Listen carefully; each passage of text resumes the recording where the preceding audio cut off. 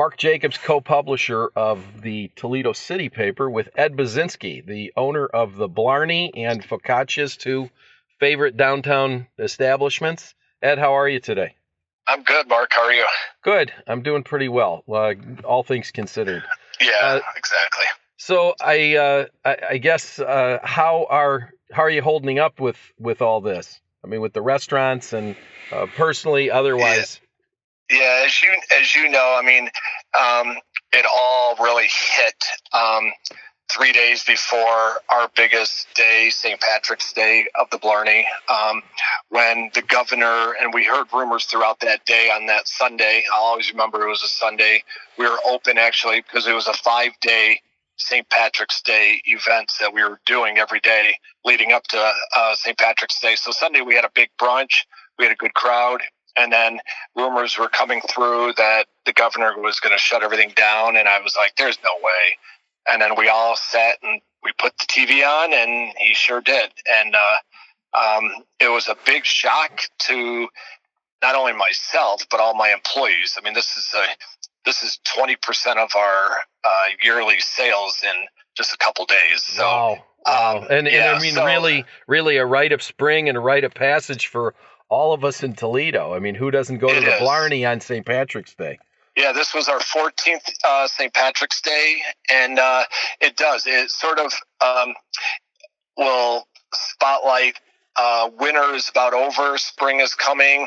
Even we've had some terrible St. Patrick's Day with sleet, rain, snow, but it doesn't matter because in that huge tent that we put on Huron Street, it's warm and fun, and the music is just makes everybody think here comes spring and summer. So so it was tough for a few days. I got calls from all over, friends from everywhere over the country, asking how I'm doing. And again, it wasn't just me, it was my employees. I mean, they look forward to this. This is a huge weekend for them to make good money and just see everybody that we don't sometimes throughout the year. So, but we knew that we had to move forward. Again, 14 years downtown at the Blarney and 19 years at Focaccia's. We knew this wasn't going to be the end, and we just had to figure ways to how do we continue. And we're just trying to be creative. And, luckily we were still able to serve curbside food and to go. And Focaccia's has done okay, maybe about 20-25% of our normal sales.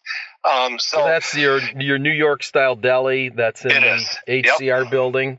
Exactly. And luckily for us, I mean, I hate saying even lucky, but even the 20% for us for during the day is because ProMedica owns HCR. So they have all the hospitals. They still have to have some staff. HCR has nursing homes all over the country, over 500 all over the country. So they still have to operate those. So they might have in our building of HCR, they might have 40 max versus like 700. And then plus people, there are some that are working downtown that are and also a lot of people are living downtown that we're feeding them, if it's a latte or a great breakfast with a latke and eggs. But so we're holding on, and now we're getting ready for Easter dinner that we've teamed up with historic St. Pat's downtown. Right. So that's through the Blarney. It is, and that's really a great thing. So tell us about that. What do you do with that? So traditional. I'm majority Polish, even though I own a Irish pub and a Jewish deli. Well, of course. That makes sense. So many trips, majority of my family, a lot of family still lives in Poland. So I can always remember one year being over there on Easter, and my aunt said, let's take the Easter basket to the church to have it blessed. And I wasn't really aware of that. And so you put like maybe a loaf of bread, or you put something that a few things that you're going to have for Easter in your basket. You take it to church, and we walked down there, and there was probably 150 people in line to get into the church to have. And then I saw St. Pat's. They do it it's always the day before Easter, Holy Saturday. So they had to cancel theirs, of course. And so I reached out to Monsignor that I know, and talked to him about it a little bit and said, hey, we came up with the idea. We're doing Easter dinners, family dinners already. And we just sent out a press release on that yesterday. And I go, what about doing a curbside blessing? People don't have to get the dinners from the Blarney. I mean, it'd be great if they do. But if they don't, that's all right, too. They can bring their basket, bring the family, stay in the car, and Monsignor will do a blessing as you pull up. And I asked Monsignor, are you good enough to go through that metal of a car to do the blessing? And he just laughed and he said, I'm the Monsignor. Of course I can. Right. So, sure. So that's like the Blarney, the corner of Monroe and Huron. Yep. And so people can either get their food blessed, or they can pick up food there that would be blessed, pre-blessed. Yep. He's gonna that morning. So everybody will need to, if you're doing, and actually we're getting already this morning. It just was put out last night. We probably have about 20 dinners or more already.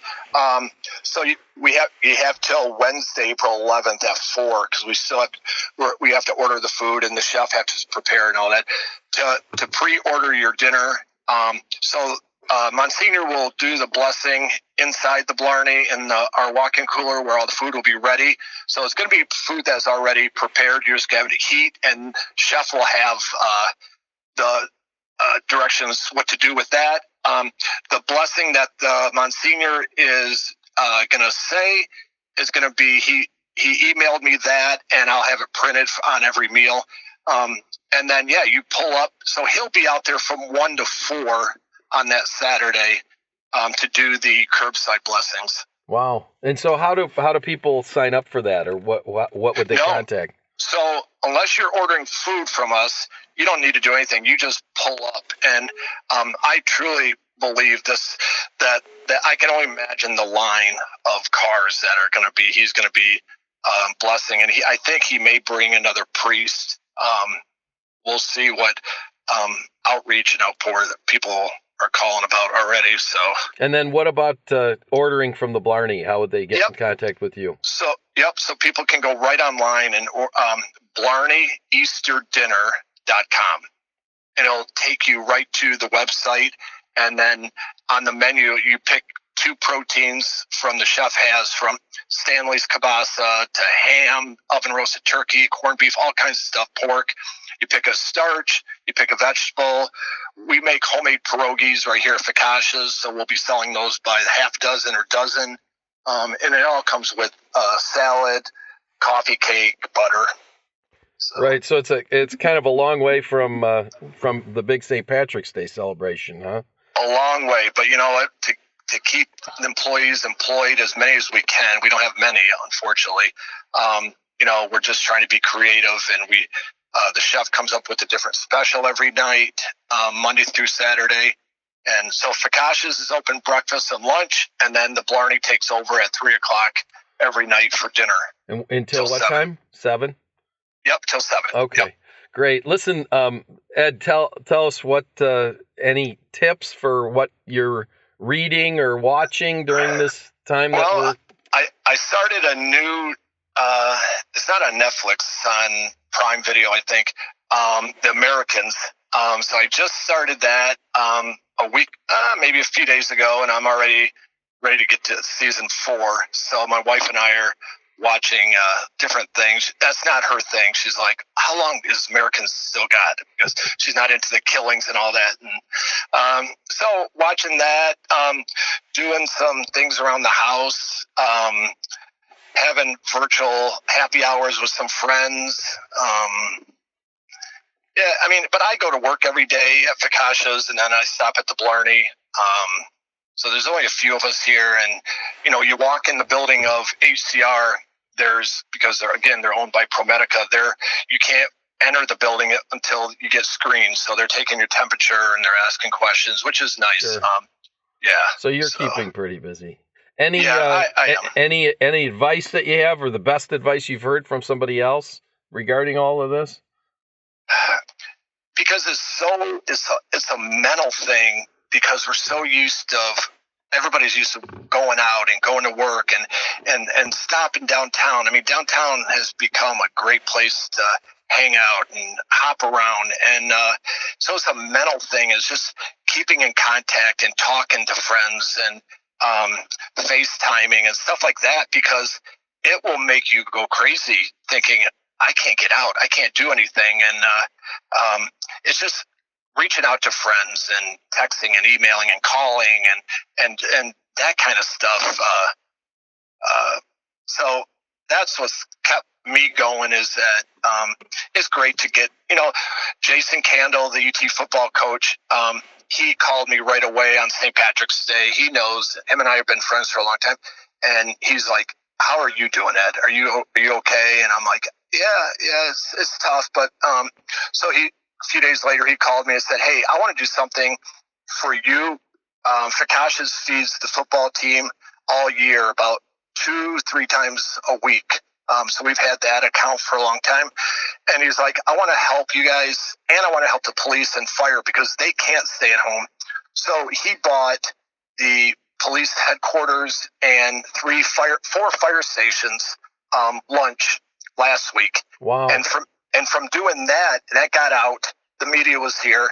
That got out, and all of a sudden, 2 days later, I get a call from one of the ProMedica attorneys. They all pitched in and raised $2,200, which we're feeding today Toledo Hospital nurses. So they sent me or called me with their credit card and said, we want to keep you going too, Ed, and help the nurses. Then I got another, on last Sunday, got a call from somebody that said, hey, Ed, I just Venmoed you some money. I don't want anybody to know who did this, but I want you feed whoever you think is in need. You're in the community. Wow. So that was $1,000 from somebody. Then I just got a call again yesterday.